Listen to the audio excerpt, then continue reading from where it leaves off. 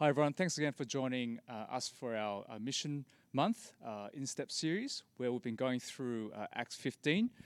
2 weeks ago, Murray kicked us off by looking at verses 1 to 5 in Acts 15, giving us the background of the Council of Jerusalem, where the early church met to discuss a very particular important issue.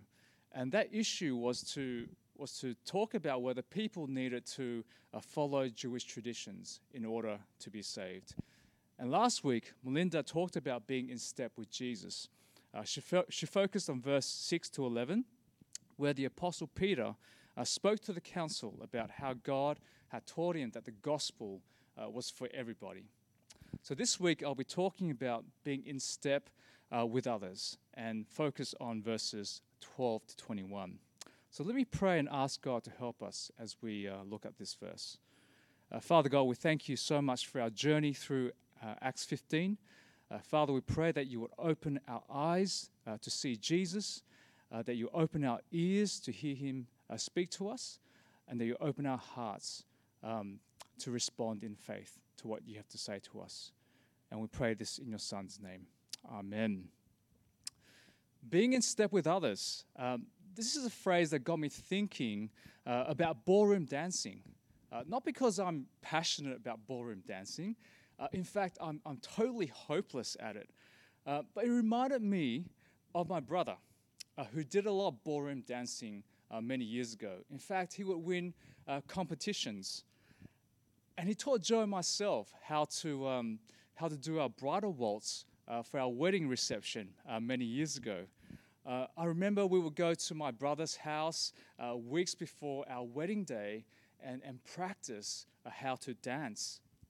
And two things that my brother taught me that were particularly important with ballroom dancing.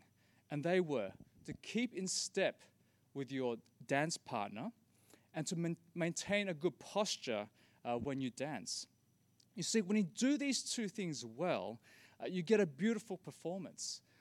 But if you don't, well, things do get quite ugly. Being on God's mission is like ballroom dancing. We need to be in step with Jesus, who leads us in the dance.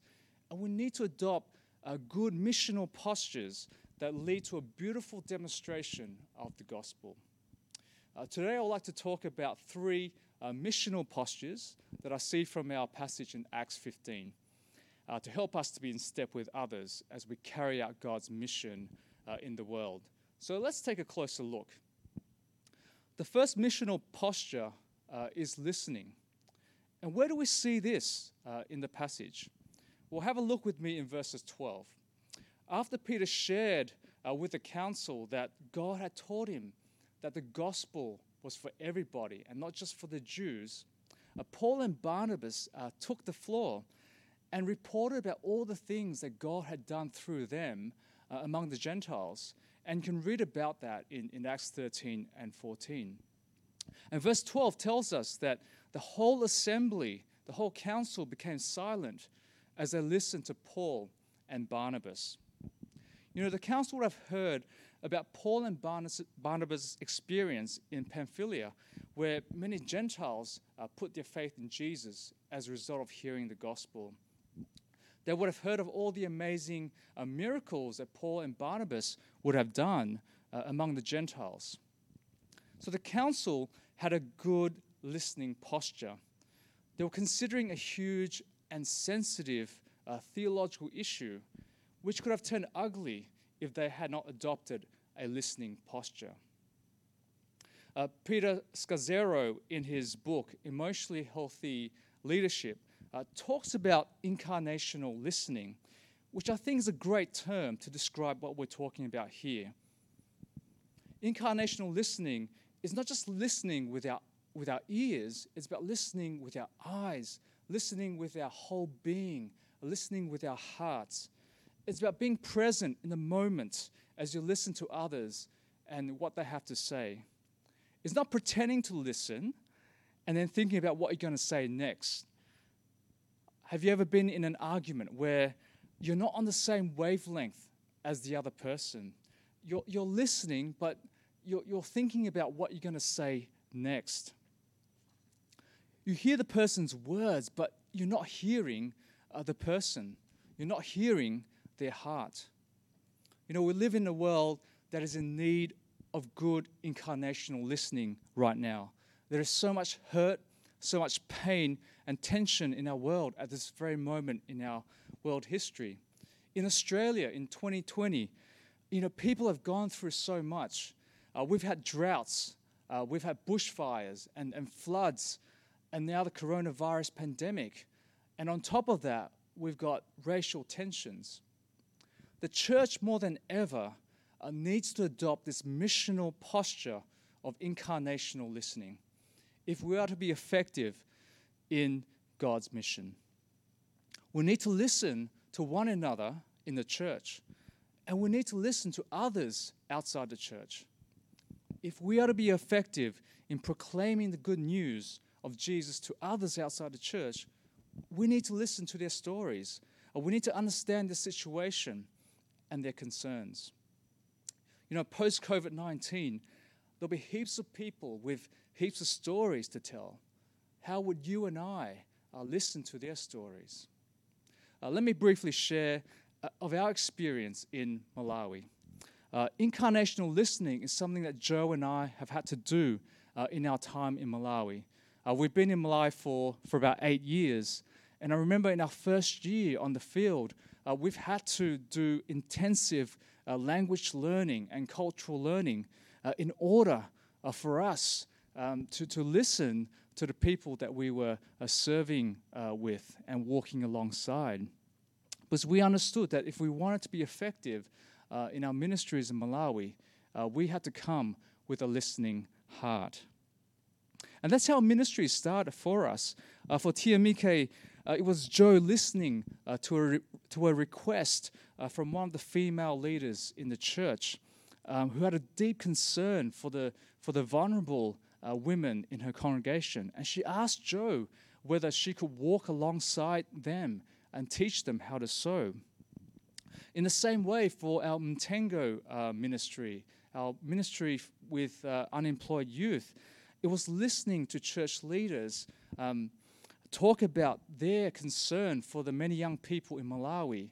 In Malawi, we've got about 75% of the population under the age of 30, and many of them are unemployed. So listening helped us to identify the gaps or the needs through which we could walk alongside the people to demonstrate the love of Christ. If we are to be in step with others, we need to cultivate this missional posture of incarnational listening. The second missional posture that we can adopt is to examine Scripture. We need to understand God's position on the issue that we're considering. We don't just blindly accept what other people are saying at face value without looking at what God has to say about it. Where do we see this principle worked out in our passage today? Well, we see this in verses 15 to 18. You know, James had listened to Peter, Paul, and Barnabas and had considered what they had to say in light of what God had to say in his word. You know, James would have known the scriptures well enough for him to be able to say in verse 15 that the words of the prophets are in agreement to this, as it is written. And he quotes this obscure passage in Amos chapter 9, verses 11 to 12, which speaks of God's promise to rebuild his temple so that the Israelites as well as the Gentiles could come and seek him. You see, it's not a new idea. It's always been God's intention for the Gentiles to be part of his family. Remember God's promise to Abraham in Genesis 12 that all nations will be blessed through him. And we know that this promise was fulfilled in Jesus. In Jesus, we have been blessed.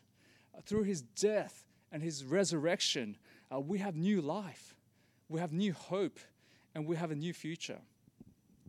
Let me just quickly share another story from Malawi to illustrate this missional posture. One of the things that I enjoy in my work in Malawi is spending time with young people and listening to their stories.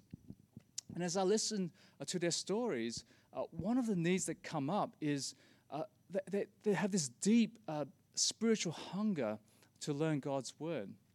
And they have a desire to want to learn what God has to say about their own culture and how to speak into their own culture, because they're facing a lot of issues that are challenging them. And so as a result of this, we came up with a next-gen youth leadership development ministry, which was to equip youth leaders to understand God's better so that they can examine Scripture for themselves, so that they can speak into their own culture.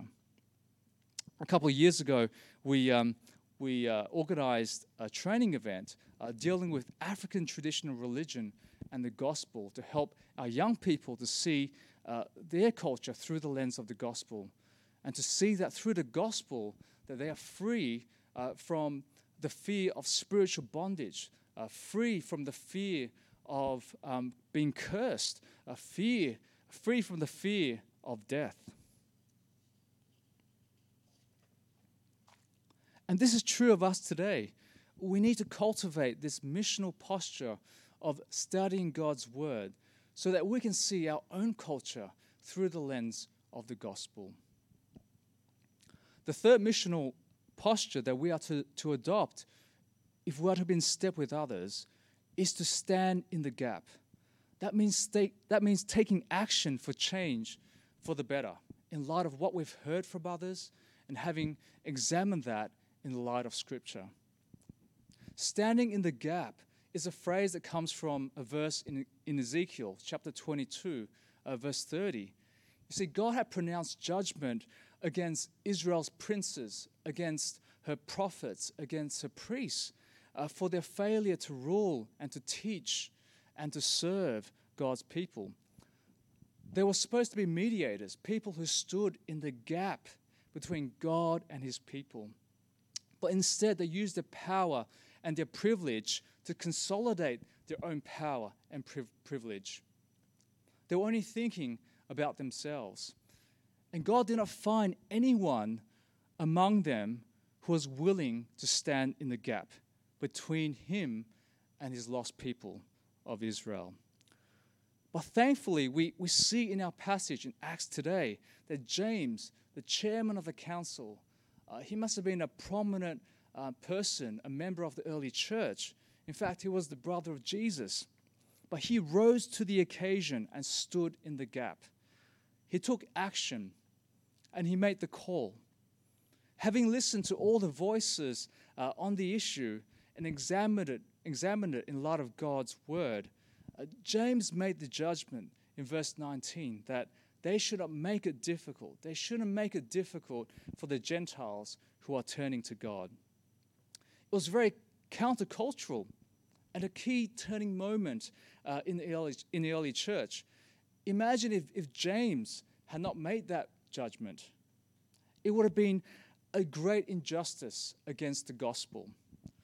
Culture would have trumped over grace, and the early church would have been out of step with Jesus. To be in step with Jesus, our ultimate mediator who stood in the gap between us and God, we are to stand in the gap for others so that they may come to know him. Like Peter and James, Paul and Barnabas, we need to stand in the gap against the barriers that get in the way of people coming to know Jesus. What are the barriers that we can so easily put in front of people that stop them from coming to faith in Jesus? What are the gaps? What are the gaps in our world and in our community today that we as Christians can stand in for the sake of others? They could be spiritual gaps. They could be economic. They could be physical, racial, social gaps. You know, we bear the name Christian, but sometimes I think we might take that too lightly. Christians literally means little Christ.